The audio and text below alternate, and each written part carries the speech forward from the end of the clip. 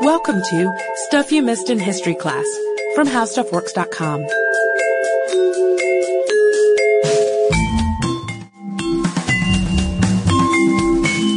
Hello and welcome to the podcast. I'm Sarah Dowdy. And I'm Deblina Chakraborty. And we've been talking about our favorite historical finds of 2011. All of the cool history-related news stories that really caught our eye and that also played into some of the themes that we've talked about a lot on the podcast this year. Yeah, we've been talking about things that were actually unearthed, as in dug up or discovered or brought to the surface in 2011, and also things that just, there were new findings about something that was discovered a while back. New discoveries made. And some of the themes we're going to hit on today include shipwrecks, which I know we talked about quite a bit this spring, art, which we're kind of always throwing in the random art history episodes, and wine and beer too, which we did a two-parter this summer. It was a real summer kind of episode. It was. On historical wine, historical beer, even some mead thrown in there. So we're going to talk about news stories related to those things today, and just let you know kind of that history keeps on chugging too. People keep on making discoveries, and the news really figures into our podcasts a lot more than some people might expect. It does. And first off, we're going to start out with another great pirate story that I know people always love to hear more about, no matter how much you already know about it. And it's a follow-up on an episode that we actually did a couple of years ago. Well, not me personally, some of my esteemed colleagues, Blackbeard and his flagship, the Queen Anne's Revenge, which ran aground near Beaufort, North Carolina in 1718. As you already know from the earlier podcast, because of course you've listened to it, of course, the shipwreck itself is not a new find. We even had a listener who worked on conserving its artifacts write in. But one of the coolest pieces of listener mail I think I've ever gotten. It is. But what is really big news for this year is that the North Carolina Department of Cultural Resources has come out and said that the ship that most folks thought was probably the Queen Anne's Revenge is definitely the Queen Anne's Revenge. So we'll give you a little bit of background on the ship. The wreck site was found back in 1996, and it was under only 25 feet of water in less than a mile and a half from shore. So it sounds like under those conditions, it might be easy to excavate. That was not the case at all.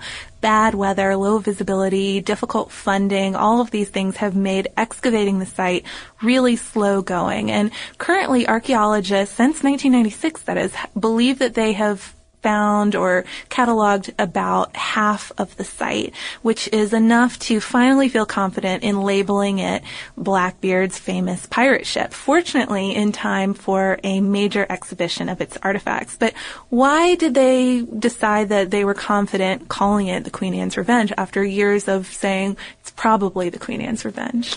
Well, there are a few reasons. First of all, its size. The Queen Anne's Revenge was a big ship, a former French slaver called La Concorde. Its approximate date was another thing. Archaeologists have found a bell on board labeled 1705. Another clue was its location. It's right where Blackbeard's ship should be, and there weren't other large ships known to have sunk in that area. But maybe most importantly is the weaponry that they found on board. This is a big one. There's an astonishing number of weapons aboard this wreck. And just this October, for instance, divers pulled out the 13th cannon from the wreck. Of the other 12 cannons that they found so far, 4 have been loaded. So, like, in the middle of a battle or something, ready to go. But according to Wendy Welsh, who is the manager of the Queen Anne's Revenge Conservation Laboratory in Greenville, North Carolina, who spoke with the Smithsonian before the big announcement was made, she said, quote, "We're not going to find anything that says Queen Anne's Revenge or Blackbeard was here. You have to use all these little clues, although I do like the idea of finding some sort of Blackbeard was here with was spelled with a Z or something." Yeah, exactly. But when the announcement came out, Claire Obel, who is the public relations coordinator for the North Carolina Maritime Museum, really still echoed that sentiment of Wendy Wells. She was quoted in National Geographic News saying, "There was not one aha moment. There was a collection of moments and a deduction based on the evidence." So they've been compiling all this stuff for years and years after repeated dives and lots of study, and finally felt confident to say, yes, this is Blackbeard's ship.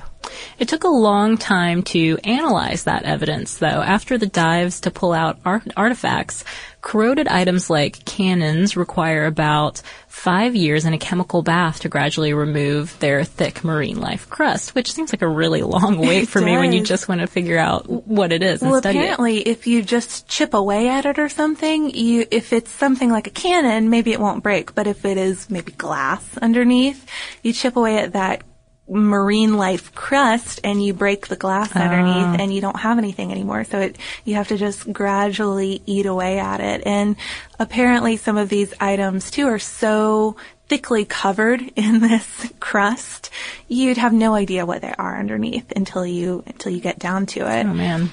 There's one other cool 2011 find though from the now official Queen Anne's Revenge wreck, and that is some insight into terroristic pirate tactics, and this stuff really kind of shocked me. So while trying to recover a 3,000-pound anchor from the ship, archaeologists from North Carolina's Department of Cultural Resources found these 3 metallic clusters in a small area of the seabed that surrounded the wreck, and the clusters contained residue like nails and glass and lead shot, and they're believed to have been fired contained in canvas bags out of cannons, so they would just spray everywhere, kind of like a street sweeper pirate edition. And according to Discovery News, the expedition's leader, Mark Wild Ramsing, who's the deputy state archaeologist, said, quote, "As with all pirates, Blackbeard did not want to sink merchant ships, but to scare them into giving up. Shooting bolts and scrap lead, iron and glass would have been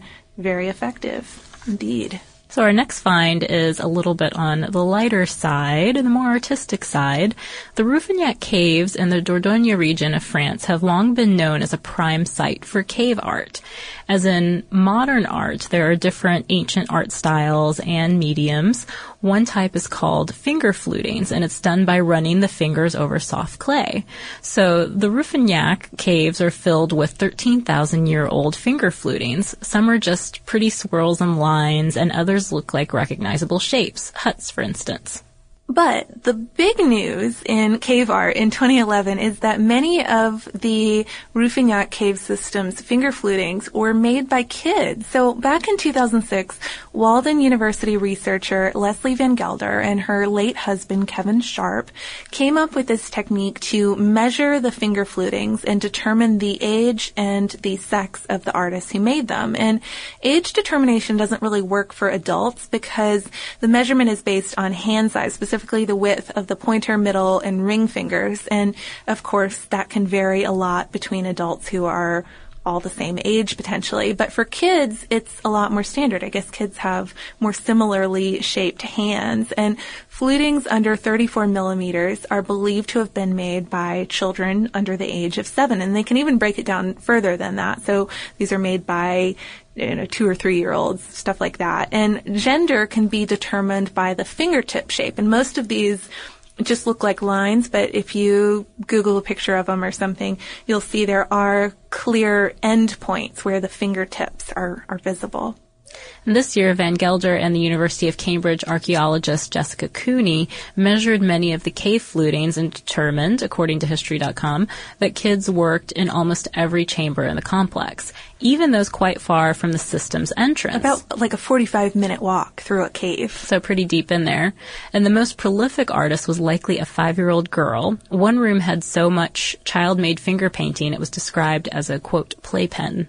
But the cutest thing about this discovery, in my opinion, is that many of the flutings were well over the heads of small children. You know, they were on the roof of the cave, if you could put it that way, which of course suggests that adults lifted the kids to help them do their art and obviously took a more forgiving stance on drawing on the walls 13,000 years ago than they might today.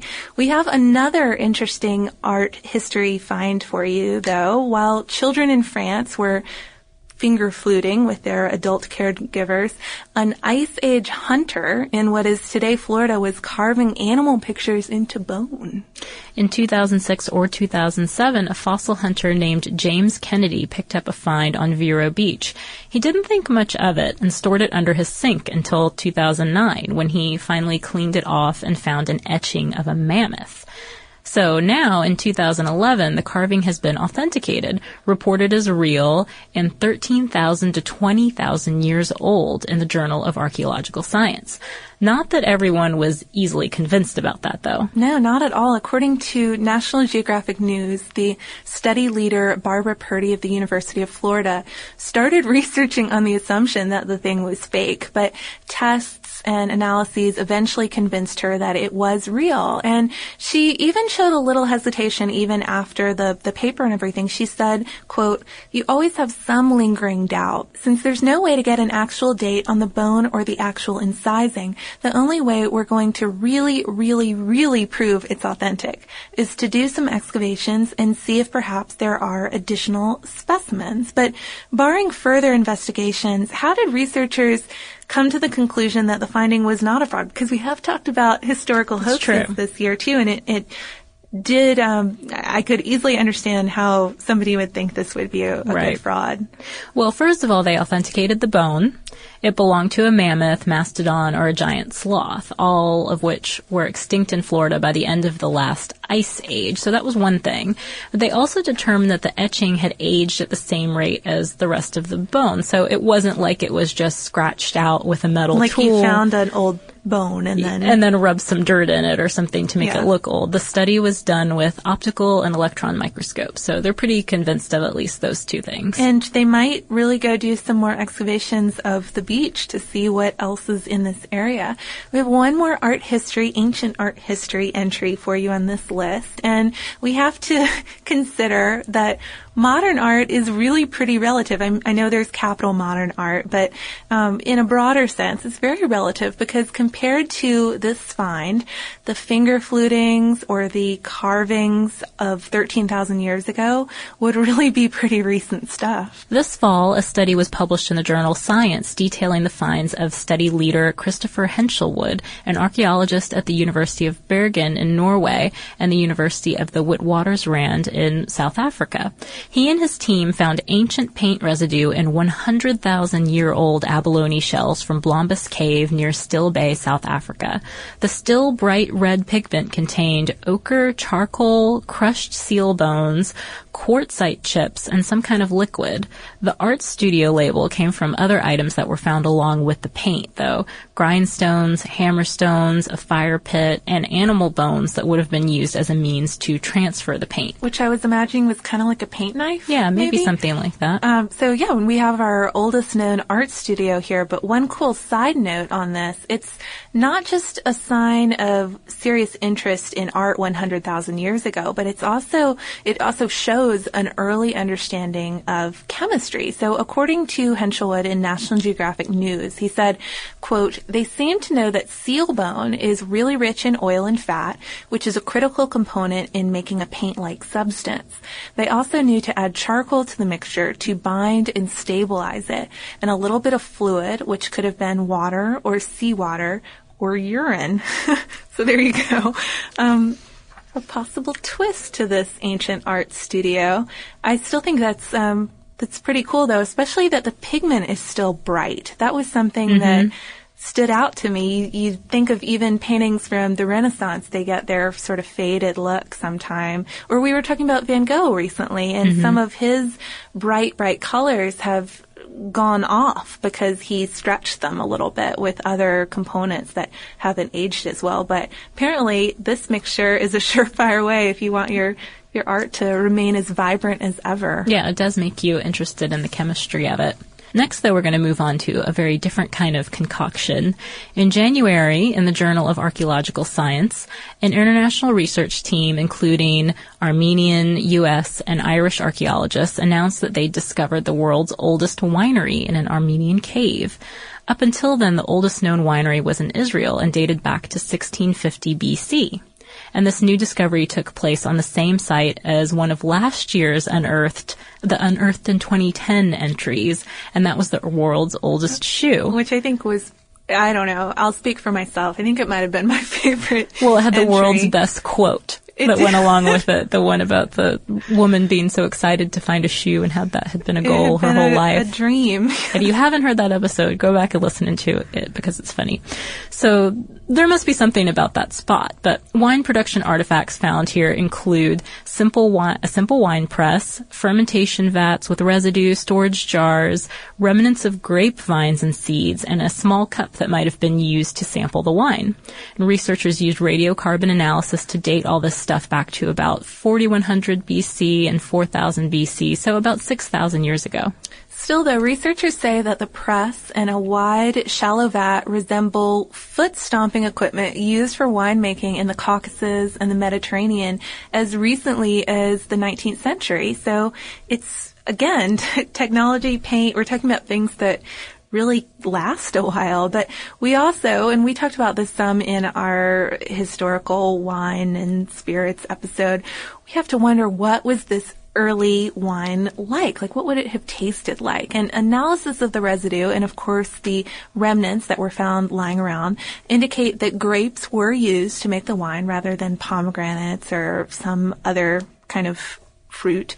Gregory Orishian, who is the co-director of the excavation and the assistant director of the University of California, Los Angeles Katzen Institute of Archaeology, told CNN that the wine that was being made there would be similar to a modern unfiltered red wine and probably tasted something like a Merlot, so not too bad.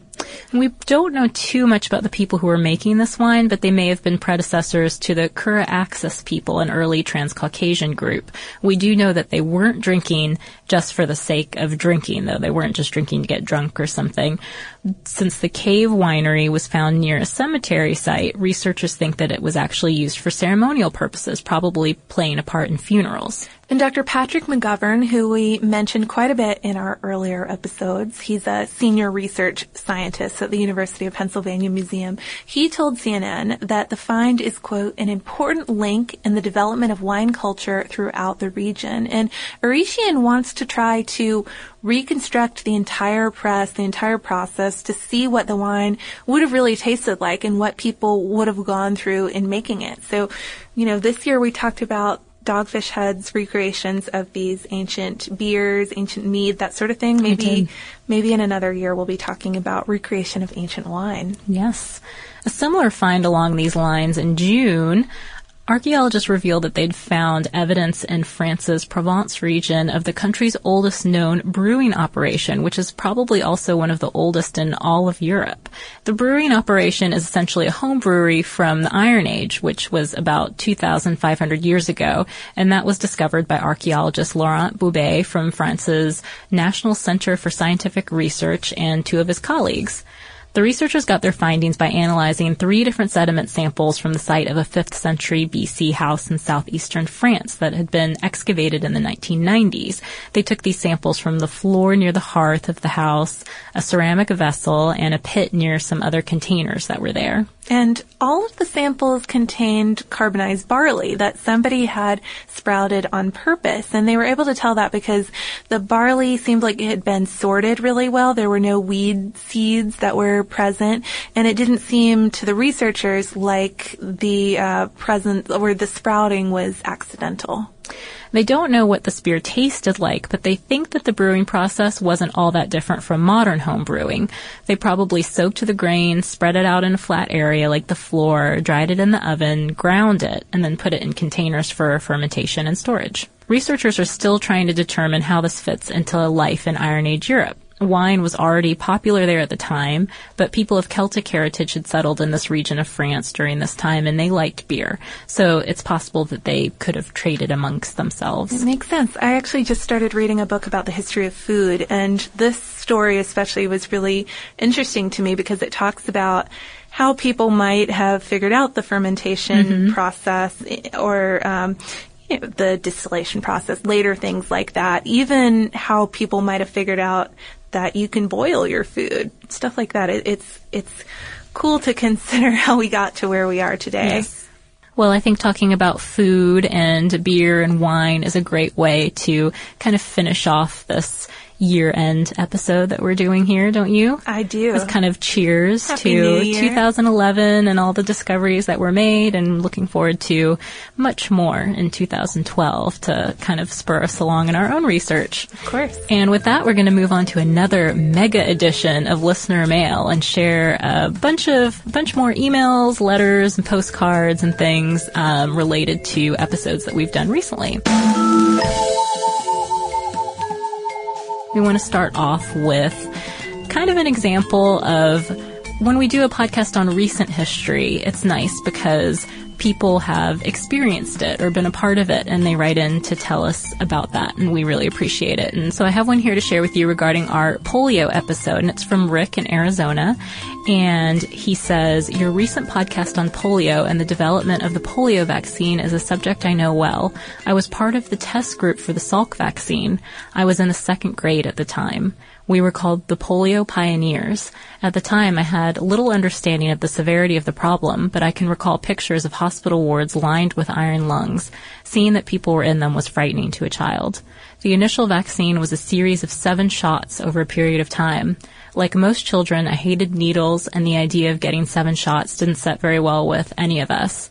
Looking back, I was lucky. I received the vaccine, not the placebo. Some of my friends had to go back for the real thing when the test was concluded so that they would be properly immunized. Today, we are very lucky. The ravages of that horrible disease are behind us. And we did hear from quite a few people who had family members or they remembered as kids the polio scare going on. Mm-hmm. It was one that brought out a lot of personal recollections for sure. Yeah, so thanks, Rick, and thanks everyone who shared those stories with us. We also hear from quite a few listeners who use the podcast for educational purposes. And one of our proudest moments, I'd say, this year was you guys voted for us for the podcast awards in the education category. So we thought it would be fitting to share a few of those. One is from Jenna. She wrote us to say that she had decided to go back and get her doctorate in American history after listening to a bunch of podcasts about American history and deciding she wanted to pursue it in a format a little longer than, the 20-minute gym exercise or car ride or whatever. So kudos to you, Jenna. That's pretty awesome. We have a similar one from Kimberly in Arkansas, and she talks about how she used to use the podcast in her English classroom, and that kind of helped them when she was a Quiz Bowl sponsor. She said, I even encouraged my team to listen to the various Stuff podcasts in preparation. Perhaps you were part of the reason we won first place in our district. Then she goes on to say, Stuff you missed in history class reawoke a passion for history I had let go when I decided to focus on teaching English. Thanks to you, I decided to test into history certification. I listened to your podcast as part of my study regimen for the Praxis exam, the exam teachers must take to prove they are qualified to teach a subject. Although I can't give you guys all the credit, there were more than a couple of questions I recognized from previous podcasts and only from previous podcasts. So kudos to you as well. She is now pursuing a master's in American history. All right. Yeah. Way to go. So we also hear from some folks who are still in school, not just about to go out and get their advanced degrees. One example of this is listener Michaela, who is from Southern New Hampshire, and she's a freshman in high school. And she wrote in to say, many of my friends made fun of me for listening to the podcast. Oh, no. But I never thought too much of it. And she went on to say that it helped a little bit with one of her English classes. And she wrote, I wanted to thank you for helping me use my resources to create a wonderful piece of writing and showing my friends that my favorite podcasts can really help in other classes besides history. So, yeah, show your friends, Michaela. Podcasts are cool. Sometimes people are inspired to start their own podcasts. We have a note here from Marie, and she says, back in January, after several long drives, I'd heard the idea of more art history topics coming up, and this got my brain turning. As a photography student at Utah Valley University, my love of history has bled into a love of art history. I got to thinking, why couldn't we have an art history podcast on campus? Our podcast, Arts and Facts, officially launched this month, and we're finally on iTunes U. We're looking forward to getting more people interested in topics of art, and I have Stuff You Missed in History class to thank. So, and I think the listeners who have started their own podcast is one of my favorite genres of listener mail. We do hear from teachers sometimes who get their whole class making podcasts as a project or an alternative to a research paper. And I think that's so cool. And we've even been lucky enough to hear some of the podcasts that kids have recorded. Very cool. But I wanted to read one more education-related email. This one is from Jason, and he says that my wife and I are homeschooling parents, so we are always looking for resources to make our 7 and 11-year-old daughters' education fun and interesting. We search for and download episodes that are relevant to what they are studying at the time, and just play them while the kids are in the car or sitting at the table drawing or coloring. Some of their favorite episodes are the top historical pets, naturally. I mean, who doesn't like that one?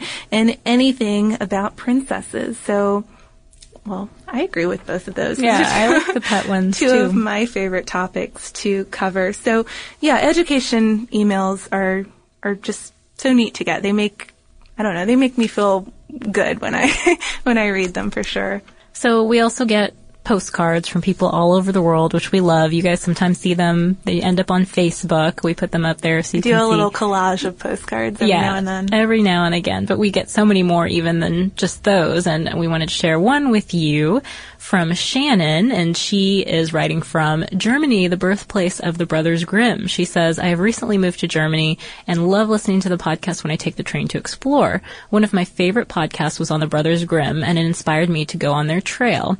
Even today, some of the forests, and I'm sorry I can't totally read her handwriting all here, but I think she says something to the effect of they're still dark and deep, and it's easy to see why the original versions of the fairy tales were not sweet bedtime stories. But she did include for us a little treat. She gave us each a little Frog Prince figurine so she said she wanted to give us something from one of the nicer tales. So thank you very much, Shannon. We're enjoying those. It's an adorable addition to Sarah's little king/prince collection she has now. Well, I know.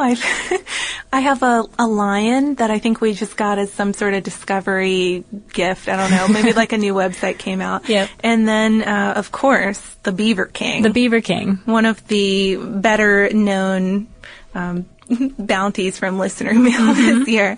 But before we sign off, we want to leave you with a few more of these listen while segments that we've started doing recently. And I think you guys have had a lot of fun writing in and telling us what kinds of cool things you do while you're listening to the podcast. One is from Jenny, and she writes, I am the operator of a very small ferry that crosses the Willamette River south of Salem, Oregon.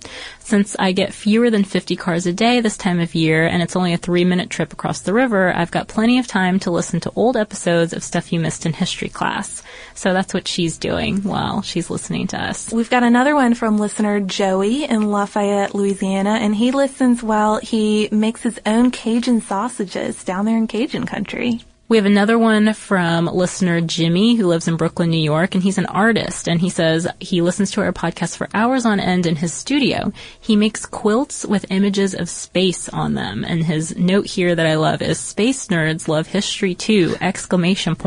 True. We also received an email from a listener in Oslo, Norway. His name is spelled Kjetil, and he wrote to say that he listens to episodes while he's working on building a theater in Oslo. And he said, inspired by listening to history podcasts all day, I made everyone who'd been involved in creating the theater sign their names underneath the stage floor for people to find when they change the floor many years from now. A little time capsule. Cool. We have another one here from Anne in Sacramento, and she says, during nap time, I listen to as many podcasts as I can before the kids wake up. Your podcast is a welcome break from kids' voices during the day. I thought that one was funny. We also heard from some Facebook commenters, Twitter followers. Both are really good mediums for people to share these listen while topics.